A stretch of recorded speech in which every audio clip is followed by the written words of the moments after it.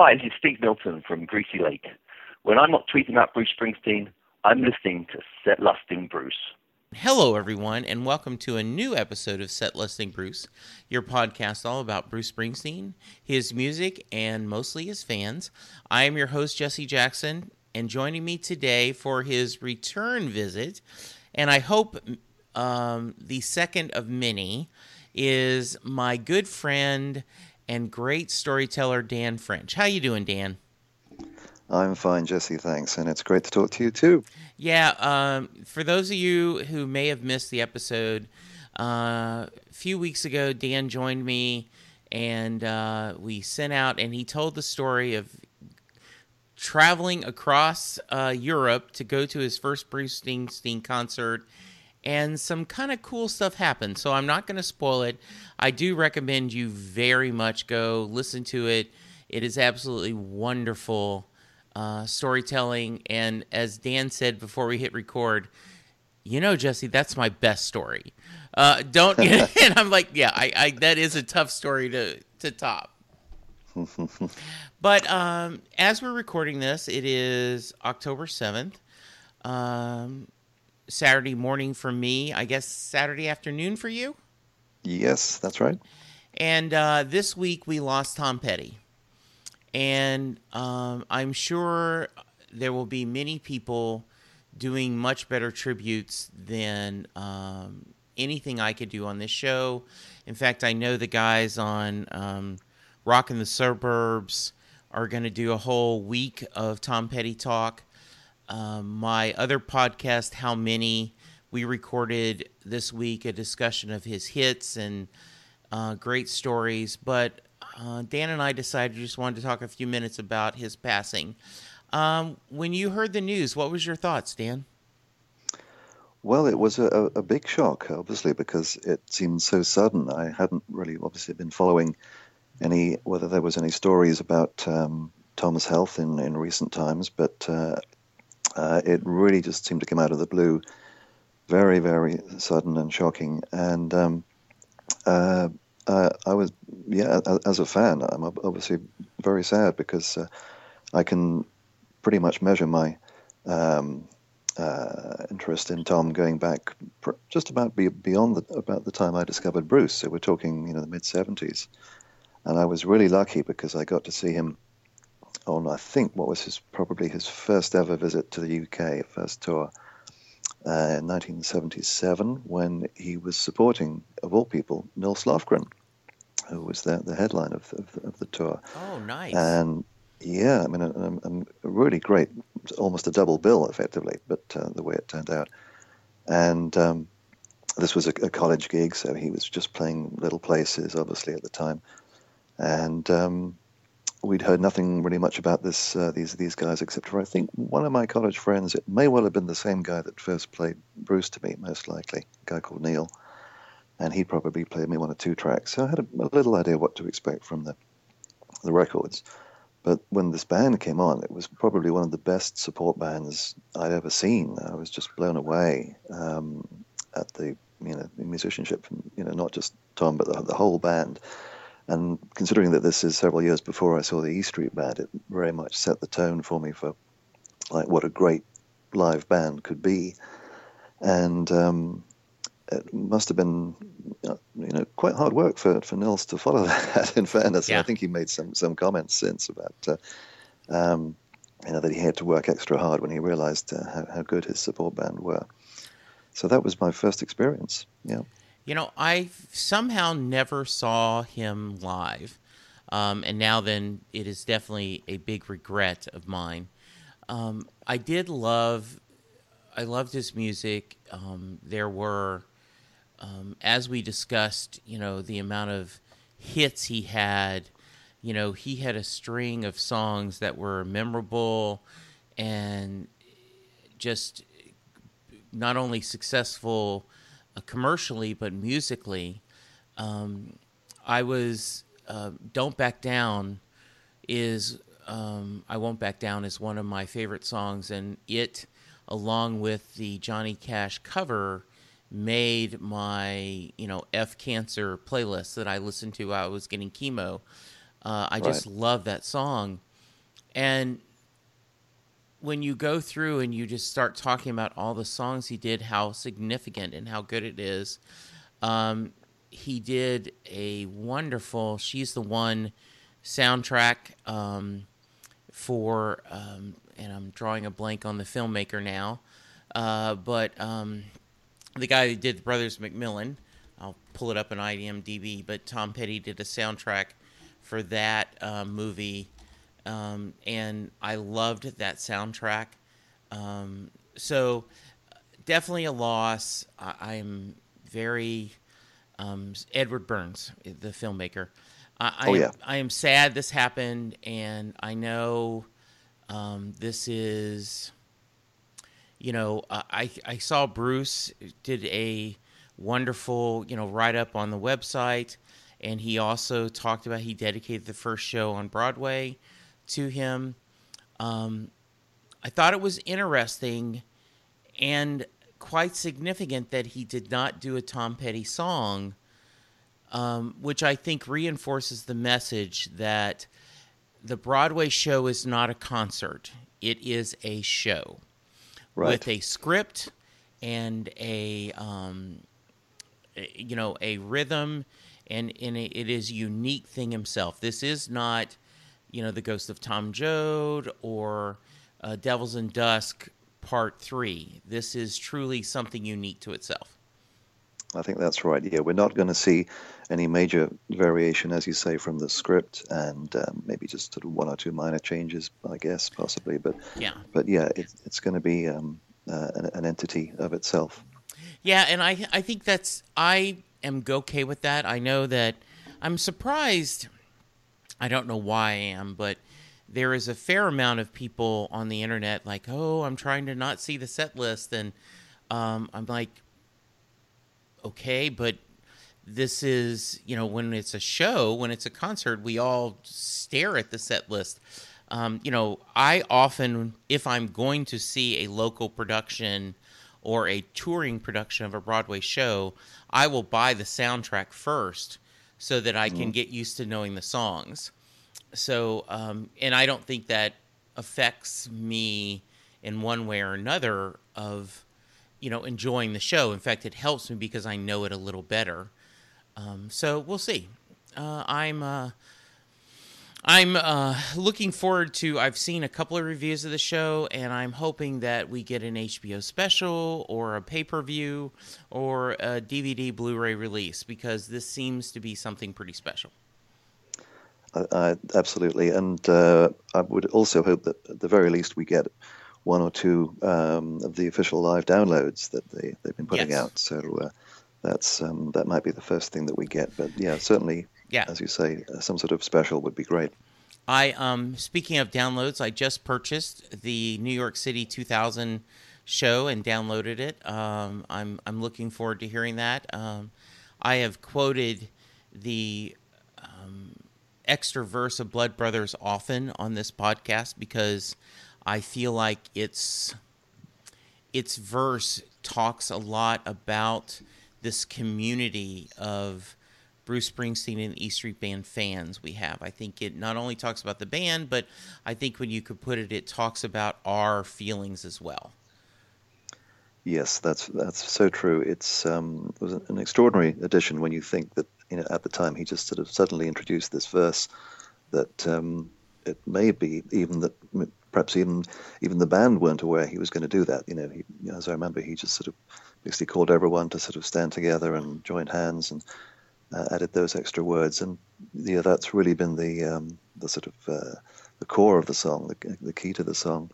And as you say, something that we can all quote to each other, forever, because it says so much and means so much. Yes, absolutely. One last Tom Petty story, and then we'll move over to a little discussion. I have been told that when they were doing the No Nukes tour, someone told Tom, okay, now you're playing before Springsteen. You're going to hear a lot of Bruce, but they're not booing you. They are saying Bruce. And Tom Petty supposedly said, is there a difference? And I love that idea that he says, it doesn't matter if they're saying booing, or Bruce. The bottom line is they want me off the stage, and so they can hear Springsteen. So I loved that story. I think it says, and I hope it's true, but even if it's not true, I'm going to say it is, because it just says so much about his personality and his sense of self, that he was confident enough in his ability, but also knew that, and a pecking order is the wrong order, but knowing that there are passionate fans of everyone. One of the sports talk shows host that I listen to has a Tom Petty tribute band called Petty Theft, and they play fairly often. And he talked about on the air that they were supposed to play last night, and he said, we don't know yet what we're going to do. We don't know. He said, our instinct is just to go out and do a normal show, because that's what Tom would expect us to do. It seemed like, he was very much a, let's go out, let's perform, let's have a good time. He said, but we may end up doing something a little special. So I'm going to check that out online when we finish talking. Sure, cool. Any final thoughts about Mr. Petty, except rest in peace? I was just about to add, may he rest in peace. And for myself, thanks for about 40 years of music. And it's been really special to have him in our lives. Absolutely. So, Dan, one of the things we talked about online, you and I, we exchanged emails, is you've been very kind during my health journey. As we record this, I got the news on Wednesday that, all my tests look great. I have no sign of any cancer tumors. I have no blood clots. I am, I guess, what they call officially in remission. I don't need to go see my doctor till February. So great news, and you were very kind to share that and congratulate me and send me, during the time, you and many others sent me wonderful notes of encouragement, and I felt the love, good thoughts, and prayers of everyone.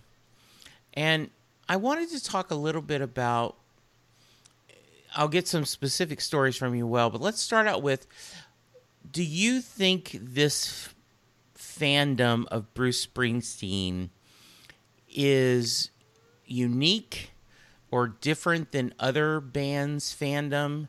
And, do we think it's unique because we're in part of this? Or do you actually believe there is something a little bit different about Bruce fans?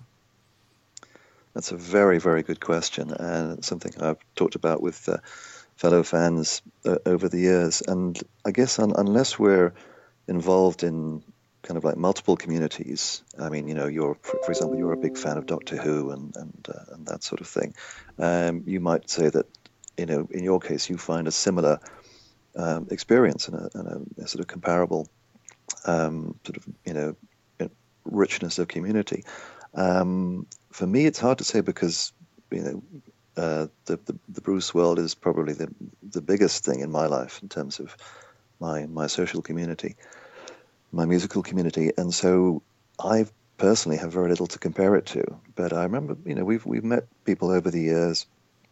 I seem to remember there was an occasion I was with some fellow Bruce fans, and we bumped into some folks who were waiting for, I think it was a Cliff Richard concert or something like that, and it kind of struck me for one of the first times probably back then that, actually these guys are into it in just as big a way as we are, and maybe for them it is as special. Wasn't anything that meant much to me personally, but I recognized and respected the devotion and dedication that was going on. What I've always felt is different is that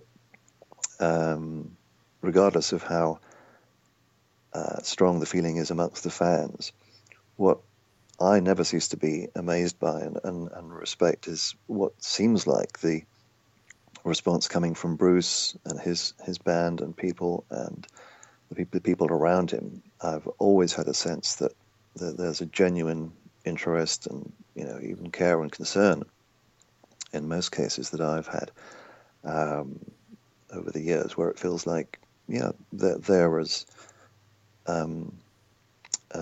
sort of aware of us as we are of them.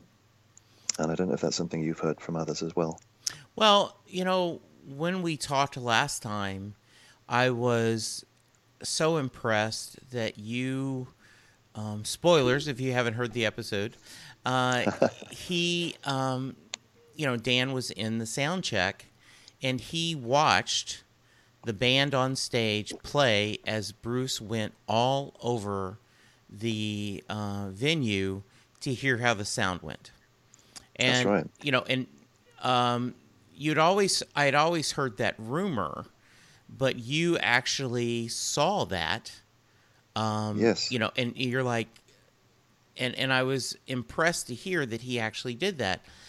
And I also think, I read that he and I assume his manager checked out multiple venues for this Broadway, and he wanted to make sure that, one, it was a small, intimate venue, but also that there was not a bad seat, that people could see and hear everywhere.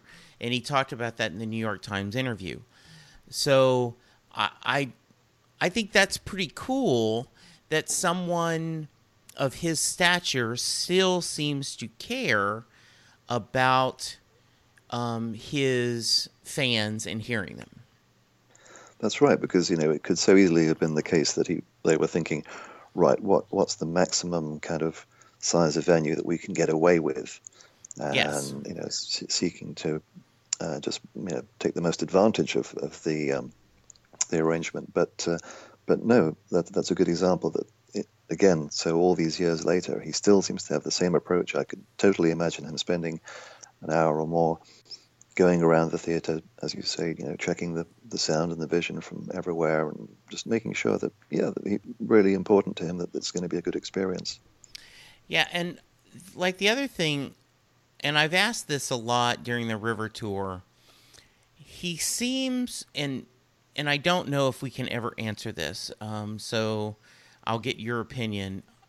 Is he interacting more with the fans, like signing the kids' excuse?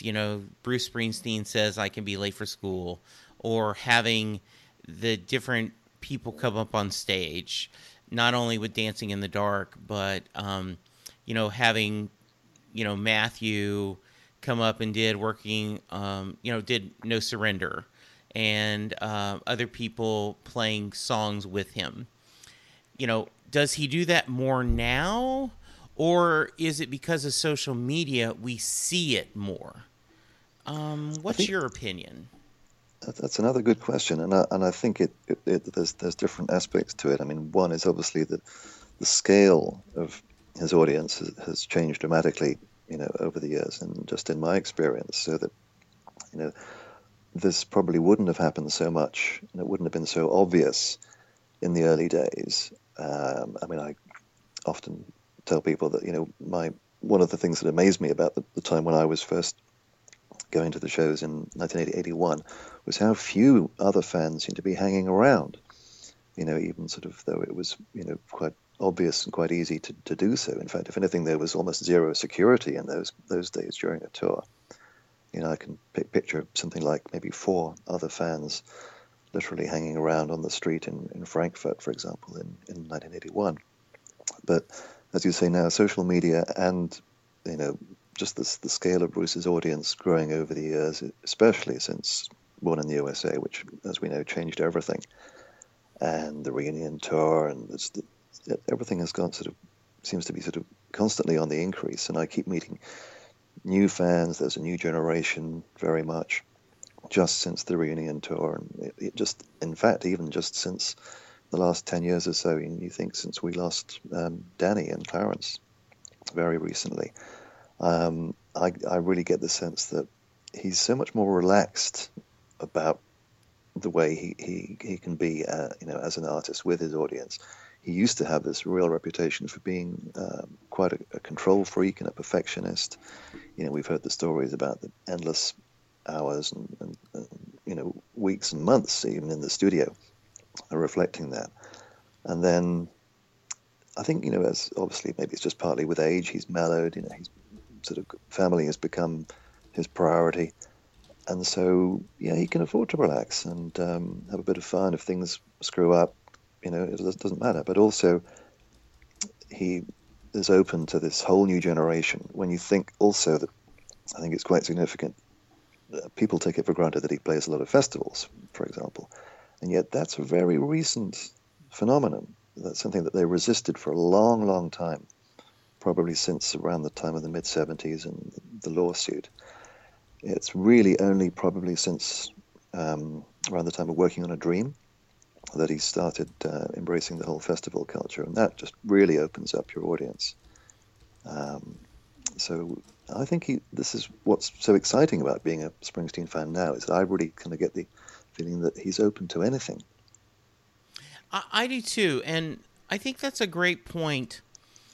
You hear stories he was, early, and not like in the 70s. I mean, like even in the 90s or 2000s, unhappy, like, I don't want these signs, And now then he's embraced the signs. He loves that people are doing that. And, depending, like with The River, he had a much more stable set list because they were playing the whole CD, the whole album.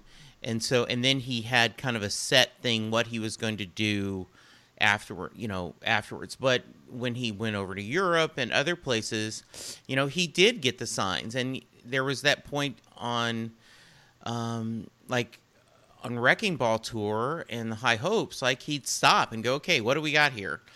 And, sometimes like a really good magician, the song was going to be on the set list anyway, but he picked the sign because it looked like he's doing something for someone else, Yes.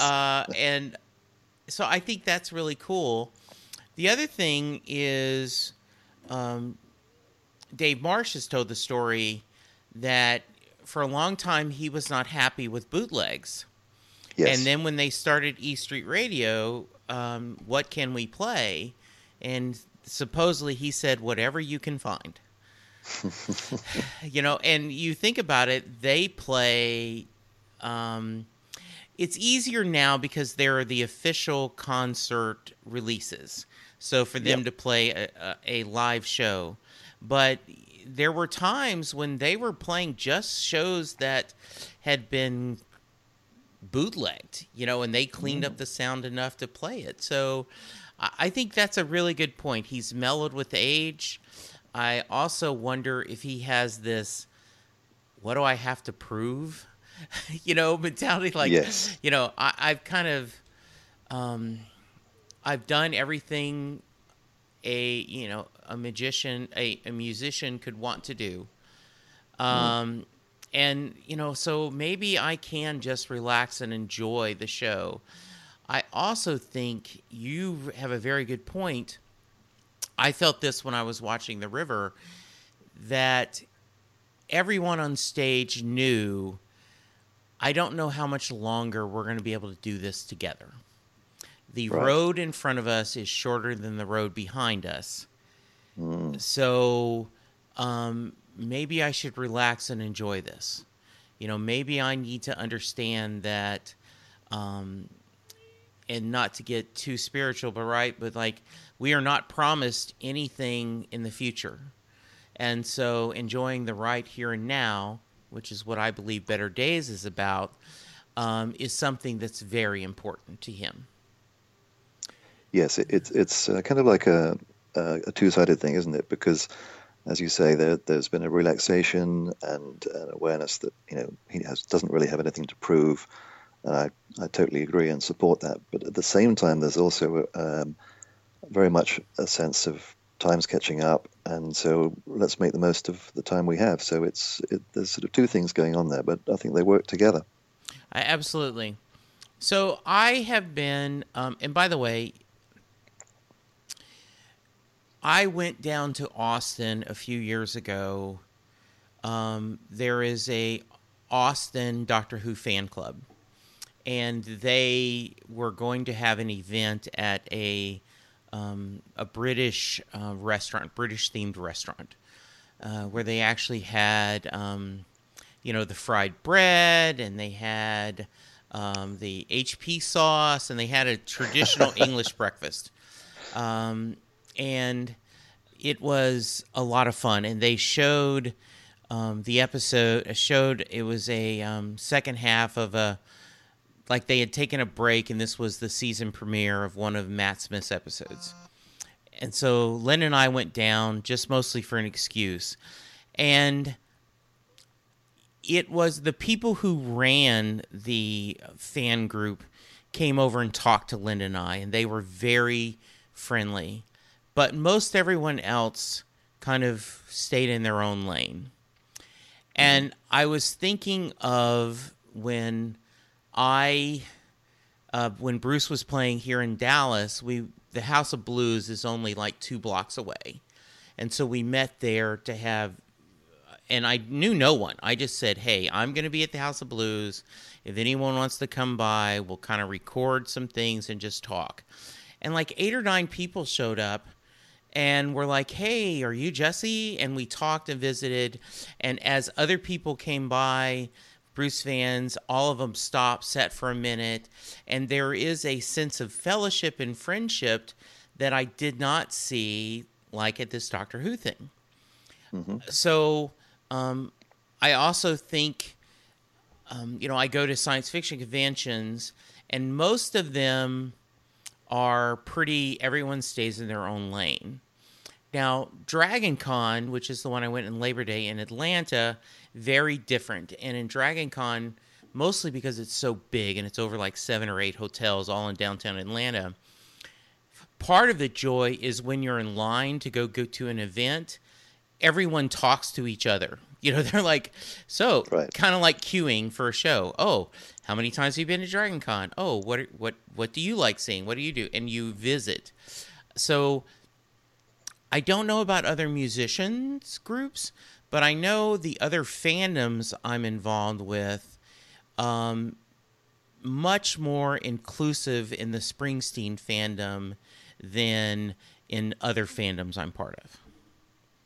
Well, that would reinforce what I've heard from various friends who say that there's really nothing quite like the Springsteen community in that sense. I mean, there's obviously, as I say, huge, really sort of strong and developed communities for all kinds of bands, whether it might be U2 or the Stones or whatever, all kinds of networks and on every kind of level you can imagine. But as I say, the focusing on the actual sense of the community, in as much as these are people that would go out of their way to do something really generous for somebody else, that kind of level of thing, and that's what's led to the friendships and the love amongst people I know, which I certainly haven't found anywhere else, and that endures to this day, and I still find it extraordinary and give thanks for it. Yeah, so I'm going to ask you a couple stories, but I'll start out with my first true story. This was before I'd done the podcast, but I had gotten permission from my lovely bride, like, yes, you can go to Nashville to see him, So I had I drove to Nashville, and Donna with Bruce Funds had said, we're going to be at this restaurant. Let's meet. And so we met, and it was, I was telling my wife as I was, I called her and I said, hey, she goes, what are you doing? This is the night before the show. And I said, there's a bunch of Bruce fans from I've met online. They're all going to meet for dinner. And she's like, you're going to meet people you don't know? I'm like, yeah. I said, they're Bruce fans. Aren't you worried? I said, well, I think they're all women. Shouldn't they be worried about this, this guy from Texas coming to meet them? And so then she made the joke about, oh, so you're going to dinner with a bunch of women. I go, yes. I said, but you can trust me. We're all Bruce fans. And I did. We got a picture. And it was like we've known each other forever. And it was just comfortable. It was fun. We were laughing. We're joking. And I find that at least in person, the percentage of people that are jerks are very, very tiny. Yes. Now, I cannot say that about Star Trek fandom. I cannot say that about Doctor Who fandom. But comic book fandom. But for Bruce, it seems most people are, kind of a little bit decent. I think that's really something that might distinguish the Bruce community from others. I mean, and that's certainly my experience. I mean, in the last 7 years or so, I've been doing a lot of Facebook groups, and so I've been much more involved, in social media, obviously, with people than I would have done previously. Even though I had a lot of people who bought my fanzine back in the 80s and that kind of thing. It's a whole different scale online nowadays. And I'm very glad to say that, obviously occasionally in social media you have run-ins with people. I probably only had to block or whatever a very small handful of people in what must be about 7 years or something now. So my experience has been, easily 99% or more positive. Yeah, I've only had to block one person, and I know he came with it with love, but every time I post that I was at a chemo, this fan who is a militant vegetarian would send me just tons of data about, don't trust your doctors, you should change your diet, and just this rant. And, I asked him a couple of times, like, look, I know you're coming from a place of love, but, I'm here getting chemo, you're attacking the chemo guy. And he and he truly was like, are you going to follow my advice or not? And I was like, and so I ended up having to block him because he would, but that is the very exception, it has been wonderful seeing the amount of love and nice information I've gotten to talk to people about. So when you went to see Bruce the first time in Germany, you had met a pen pal, a long distance fan. Was that the earliest you met someone from this? And it wasn't even online back then. This long distance fandom. Well, that's right. It was a very different world. We have to sort of remember that we're talking about an environment where, socially, the only way you could get in touch with people was through letter or by phone or obviously just by personal contact, and that was really a challenge to make that happen. I mean, in terms of a brief timeline, I first discovered Bruce thanks to a college friend in 1976. So there was this one guy, basically, that possibly one or two of his friends, but basically my friend, for about 4 years, perhaps, until I decided that I was desperate to find other fans, and so that's when I started my own fanzine, and then that sort of began to generate pen pals. Yes, initially, nobody actually met, I think, until 1980, when the fanzine had been going for a little while, and somebody who'd bought a copy in London, close to where I was living, basically said, "Would you like to meet up? You're welcome to come around and let's hang out, talk about Bruce." And this is exactly what I was hoping would happen. So I met this guy called John. Sadly, I've lost touch with since. I don't know where he is. John Makursky. in Earl's Court in London. And I shall never forget the day I walked around to his place, and I thought I was, quite a sort of savvy fan at the time, 1980. I had maybe something like 4, bootleg cassette tapes, and I brought them along to kind of show them off to this guy.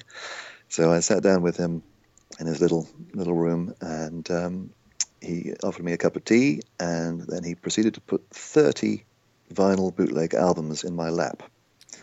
Wow. And this just blew my mind. I had no idea that this world existed. I'd heard about a couple of bootlegs here and there, but I mean, the fact that one guy could have this sort of extraordinary Aladdin's cave or treasure trove, right there. And of course, it's like, where do I start? I want to listen to everything now. Yeah. So that was a huge turning point. So it took a long time to meet someone like that. But at the same time, I was very lucky because I very quickly made similar pen pals who were able to help me out with not just getting copies of my fanzine and helping me, basically sort of helping me survive, because I was out of work at the time, and it was a real bonus to actually sell a few copies here and there. But also people who had wonderful information to share, stories and contacts, and my first friend from the States, which was very exciting. It's a lovely lady, Holly Cara Price, who I'm still in touch with today, and anybody who knows me knows I'm doing what I can to support her. She has her own cancer fight going on right now. Yes. And we're doing our best for Holly. And her story, I could spend a whole hour or more talking about that, but that's maybe for another time. Yes. And wonderful friends within the UK. My friend Neil in Scotland, again, is still a great friend. The legendary Chris Hunt, that some people will remember the name because he was the co-author of what ended up being the very first Springsteen book done by UK authors, Blinded by the Light, in the mid-'80s. I had the privilege to get to know him as a friend early on. And other guys who did fanzines. One of the reasons I started my fanzine was because there was a guy called Gary Desmond up in Liverpool who had announced through small ads in the music press that he was going to do a fanzine. And I got really excited. I got in touch and I said, yes, anything I can do to help, keep me posted. I really want to be involved in this. Deafening silence for months. And that's very much what spurred me to do my own thing. And then, of course, what happened was he suddenly came out with his fanzine, which was called Candy's Room, the very first UK fanzine, literally just a few weeks before I did mine. But that was fine because we very quickly realized there's definitely enough of an interest and there's plenty of room for multiple fanzines. And it ended up being 5, I think it was the maximum at any one time, probably in the mid-'80s during the Born in the USA boom. So very quickly there's this massive expansion of pen pals who became personal friends during the early 80s. And but the experience with Rena in Germany and the first show in Frankfurt, that's, again, sadly someone I've lost touch with, and even though, despite social media, been unable to find her since. But I'm very lucky that so many people from those days are still in touch. Yeah, that is nice. I have been able to meet the guys who do JB and Rob, Bruce Springsteen Sings the Alphabet. We met before the Dallas show, got to talk a little bit. We visit a lot via email. A couple of the other Springsteen podcasts we visit every once in a while. They've been on the show a couple of times, but not as much as these two guys. These two guys seem to embrace us the most. Like, we do very different podcasts and we both kind of promote each other a lot. I met Donna in Nashville and was just such a lovely person. She is. I think that's another great example. I think they just did, Vanity Fair had a list of Bruce Springsteen charities, right? Yeah. And so they talked about Donna. They talked about the Hungry Hearts book. They talked about the Bruce book, for trying to get money to help fund, one of the food banks. But I think there's just something really special about Bruce Funds. And Oh, yes. we had Mark Holtz was a announcer for the baseball team, the Texas Rangers, here in Dallas, and he died of cancer. And and then right afterwards, his wife had died, and so his daughter started a fund, and they weren't trying to cure cancer. They weren't trying. All they did is they had families that were struggling with an illness, and they got them tickets to a baseball game. And they gave them enough money that they could buy, some hot dogs and drinks. And I just love the idea. I can't, there's so much pain and so much negativity in the world. And I'm just going to make someone's life just a little bit better, that they can go watch a baseball game and maybe forget about it for a couple of hours. And that's exactly what Bruce Funds does, right? Go ahead. It is, and that's probably, again, in my experience, unique amongst the various sort of fandoms and communities. I've never heard of anything like that happening anywhere else, other than, I think it is unique, in as I say, in my experience. And what I really, really love about it is that I think it's exactly the attitude that Bruce himself takes to his audience and his community, his people, because we are his community. Yes. And the idea of just, we take care of our own. And Yes. we always joke about that song really isn't about us taking care of our own. But it is, in our mind, the idea you're helping your friend Holly. A lot of people gave me wonderful, not only support, but financial support during my time. And so it's just lovely to see us kind of helping each other and doing what we can. It is. I mean, that's right. And that's something that I've no doubt about the fact that I've learned from Bruce over the years. This right from the beginning. There's I think the word that I would use if I had to try to pin it down, but it's such a big thing, is a kind of graciousness. Which really struck me right from the start, like I say, from everybody I met around him, the crew members, and other fans, really everyone involved, is that, people really sort of treated you with respect.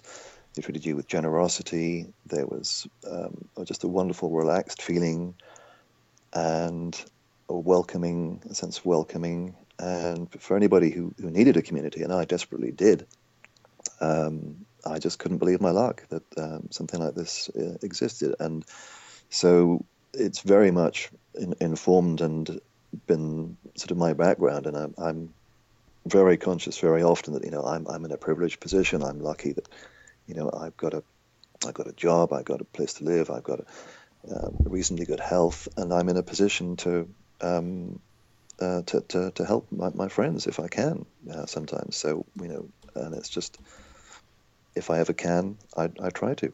Absolutely. So, not to put you on the spot, but do you have a couple of stories you want to share of either, funny things meeting people, or something that you were just, so surprised about, or just any stories you want to share about, going to meet people and seeing what's happening? Well, maybe one of the best stories, and it's probably deserving of a sort of a longer story sometime. But there is a link which we can share, which will give people the full story. Something that we talked about, probably one of our sort of top stories over the years. For again, sort of a bit later on, after my original experience, we're talking 1985. When obviously everything kicked off, and with Born in the USA and the first stadium tour of Europe. And it all began for us over here in Europe with a show at Slane Castle in Ireland near Dublin. And this was a huge deal because it, as far as I remember anyway, it was announced before the rest of the UK dates. And so from most of us, we thought, the few of us that were already in touch at that time, hey, let's get together and organize a trip to Ireland because it's just over the water. It's just really easy to get to Dublin.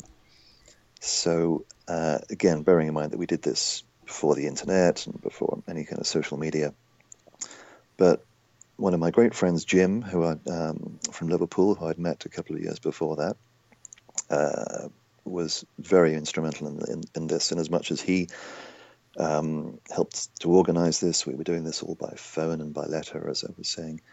He basically took out some savings.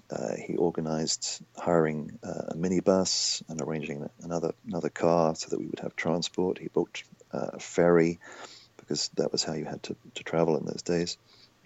To get us all, we're talking about maybe 16 people, something like that, to get us all to go to Slane.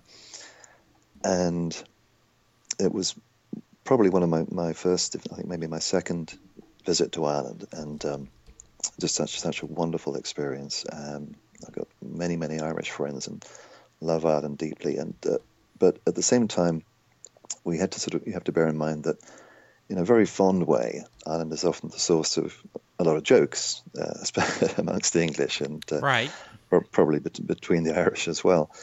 And one of the wonderful things about this trip was that it felt like, you sort of arriving in a place where jokes are coming true around you in so many ways, because there were these just sort of so many bizarre experiences for us.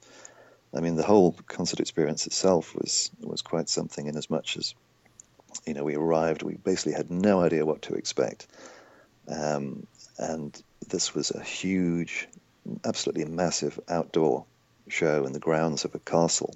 Beautiful, beautiful setting, wonderful weather as well, with a river winding behind the stage and people actually climbing trees to see the show, this kind of thing, and the castle itself up on the hill where the VIPs were. So it was an absolutely extraordinary setting. But it seemed like every step of the way, we had this adventure with so many bizarre and funny stories.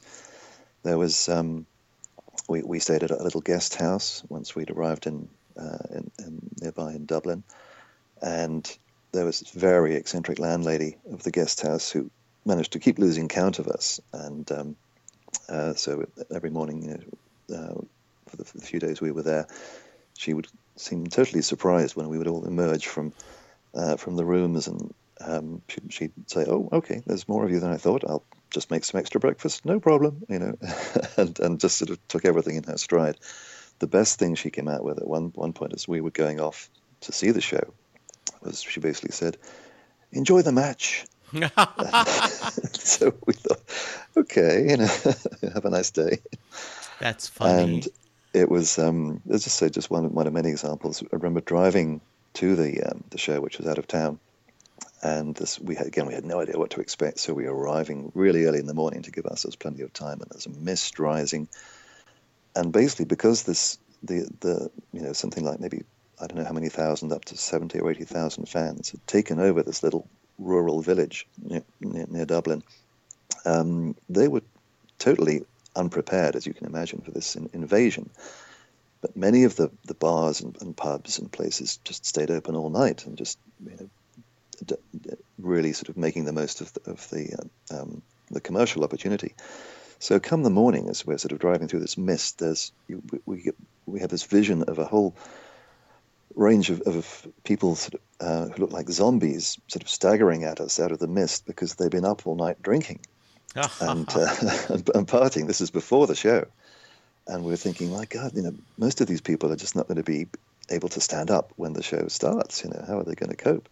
It was totally out of control in that sense. It was there was almost no security. Again, there were people breaking down fences. It was the actual experience. The downside of that was that of the show itself was that we spent a huge part of the actual show struggling to stay upright because there was just this huge surge of the crowd pushing backwards and forwards. They hadn't really thought through the whole logistics of organizing a stadium show or a big outdoor field show at that point. So, it could have actually been very dangerous and miraculous. I don't think anybody was really badly hurt, but I'm sure it was touch and go in many cases. One example we always remember is that a friend of ours who was right down the front, most of us retreated to a bit further back, and it was just as well. This friend ended up, when we met him eventually after the show, we turned him around, and there was a footprint in mud on the back of his shirt, as if he'd been trampled somehow. Luckily, he survived that. Wow. We found bizarre things in the sort of the wreckage, if you like. Afterwards, there was a part of a phone dial back in the days when telephones had dials. Yeah. And a friend of mine told this wonderful. He sort of had this image. He said, "Imagine if there had been like a phone booth in the middle of the field, and somebody's making a call to their wife, and they said, 'Oh, it's a beautiful day, and Bruce is just about to come on,' and as a sort of like stampede of people come charging, and the whole phone booth is wrecked to pieces. Who knows? Maybe that's what happened. It certainly felt like it could have happened. Or, in my mind, the Doctor's TARDIS. Because someone was getting there and they had to transport out, and that's the dial phone was left. That is awesome. That's right. Yeah, that is great. Just curious, what's the furthest you've traveled to see a show? Australia. Yep, that's the easy answer. And only just this last year. That was the most recent band shows that Bruce was doing back in February. And it's funny because I kind of resisted the idea in a way, because I thought, it's so far and it's going to cost so much and I have to arrange extra time off work and this kind of thing. But I had, bless them, very persistent friends. There's a guy called Graham, especially, bless you, Graham, living near Sydney, who kept getting in touch every now and then once the shows had been announced, and he said, "Oh, I've got a ticket for you if you can come over." And I said, "Oh, thanks very much." And he'd get in touch again. I said, "I've got a couple of tickets for you if you can come over." And eventually, after sort of this feeble resistance for a little while, he said, "Look, I've got 4 tickets. I've got somewhere you can stay. I'll arrange, transport. I'll basically look after you. You just have to get over here." And I just thought, well, this is just meant to be. Yeah, exactly. Who am I kidding? I know I want to go. I'd Right. never been to Australia. First time in Australia. And I just had a wonderful time. I ended up seeing 5 shows, including the legendary Hanging Rock. And so glad I went. Yeah, very lucky. Yeah. Oh, yeah. Well, so we're gonna pin that, and I think next time I have you on, we'll do Dan Goes Down Under, and we'll talk about the experience and kind of talk about the shows and the feelings, the experiences. I used to work for a company where, our CEO was a good man. He made a lot of money, but he was kind of a workaholic. And I said, if I had his money, I'd be seeing every Bruce show I could. Like, I would okay, if Bruce is touring Australia for a couple of weeks, I'm flying down and I'm just going to every show I can find. So it sounds like you had quite an adventure. So I look forward to talking a little bit about that. Sure. That is one of my, I would love to go to Australia or New Zealand and just for the beautiful scenery. Ireland is another place my wife and I want to go. So if you can throw in seeing beautiful scenery and wonderful culture and people and a Bruce show, there's nothing better. Exactly. That's what it's all about. Yeah, absolutely. I have just briefly to say, sure. I have a kind of motto that I share with a few friends, and I think especially this is for my friend John Nolan in Ireland. Who's been through some similar things to me. And one of the things we just keep coming back to is like a little mantra. There's 3 words: friends, music, travel. Yes. And I think that's what we live by. Absolutely. You know, one of our favorite places is Kentucky and the Kentucky Bourbon Trail. You know, there is so many distilleries that make bourbon in Kentucky, and they now have an organized tour where they give you a little passport, and then if you go to each distillery, they stamp your passport, and then at the end you send it in, and they send you a free T-shirt. And each tour is unique. You would think that it would get boring, but it's not, because everyone does a little bit of different. You know, making bourbon is a science and an art, but each of tour is a little bit different. And the first time we went to the Kentucky Bourbon Trail was we were on our way to Cleveland to see my third show and her second show. So we always call it our Bruce and Bourbon tour. And so in her mind, you know, Bruce and bourbon are all connected together. So I guess we could try to see Bruce and try to do some Irish whiskey tours, or go to Scotland and do Scotch tours, and kind of enjoy that. So awesome. Definitely. Yeah, I really hope you get that chance, absolutely. Jesse. Now, I take it you did not get tickets for New York, or did you even try because of the cost? I got very lucky. Originally, I was shut out, like obviously most people, and then thanks to my friend who I was just talking about, from Jim from Liverpool, who organised that Ireland trip way back. Yeah. He got lucky, and he phoned me up and he just said, "Dan, pack your bags. We're going to Broadway." Nice. So I am, thanks to this wonderful community that we've been talking about. I wouldn't have managed it otherwise. I am going, yes, in January. Oh, nice. So you'll get to see it. So I know you're excited. Yeah. Oh, yes. Yeah, I think it's great. I know a few people complained, and I know that is, I say this with love in my heart, I think it is truly the Aesop fable, sour grapes. But, you know, they're doing a daily lottery where there's a certain amount of tickets available for $75. However, you can only do it a couple of days in advance, and it is truly for local fans. There's no one like myself from Dallas. Though I did think about it. Okay, it's about a 24-hour drive. If me and my buddy Sam got in the car and we just, we just limited our, maybe got some Gatorade bottles to do some of our bathroom breaks and just pushed it. And Sam looked at me like, all right, if we get tickets, we'll figure out how to do a road trip there. He says, though, I think we will end up flying. I'm like, okay, well, we'll see. So, well, I'm excited for you, Dan. I definitely will have you back on after you see the show to talk about that. Dan, if someone wants to find you, how can they? Okay, so the best ways to get hold of me, on social media. On Twitter, just look for Wild and In, short for Wild and Innocent, or just my own name, Dan French, on Facebook. And you can also find the various Facebook groups I run, which include the Point Blank group. There's one all about Stevie called the Stevie Files. There's one about request signs for Bruce called Springsteen Signs. And there's also a club for people who want to share ticket stubs. So lots of stuff on Facebook. And also there is a Google site, which is kind of like my website, fairly basic. Just search for Wild and Innocent Productions, and there's all kinds of stuff there. That is awesome. I can be reached at Jesse Jackson DFW. We just recently changed our Facebook page and to Set Lusting Bruce, a Bruce Springsteen podcast, and I've changed the name on iTunes, Set Lusting Bruce, a Bruce Springsteen podcast, so that people will be able to find us a little bit easier. If you have not gone to iTunes, rate and review us, please do. If you are one of my out of the USA listeners, it's okay.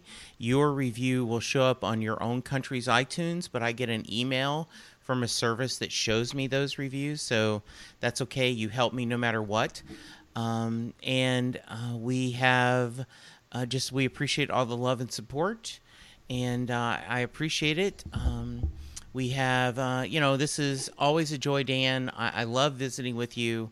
I'm now I'm now trying to figure out a way that we can get Bruce touring again, and he's going to come to Dallas so I can convince you. Linda and I will feed you. We will clothe you. We will keep you a roof over your head, and we can just enjoy a visit there. So, well, Jesse, I would come even without a Bruce show. Oh, so thank you for very the invitation. Nice. Well, thank you guys. All right. Well, Dan, we'll do this again in about a month. Look forward to it. Yeah, I just think you are a great storyteller and a wonderful Bruce historian.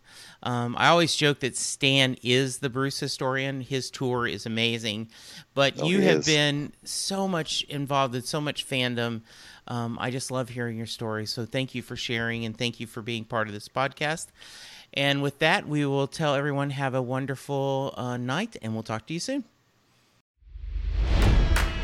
It's NFL draft season, and that means it's time to start thinking about fantasy football.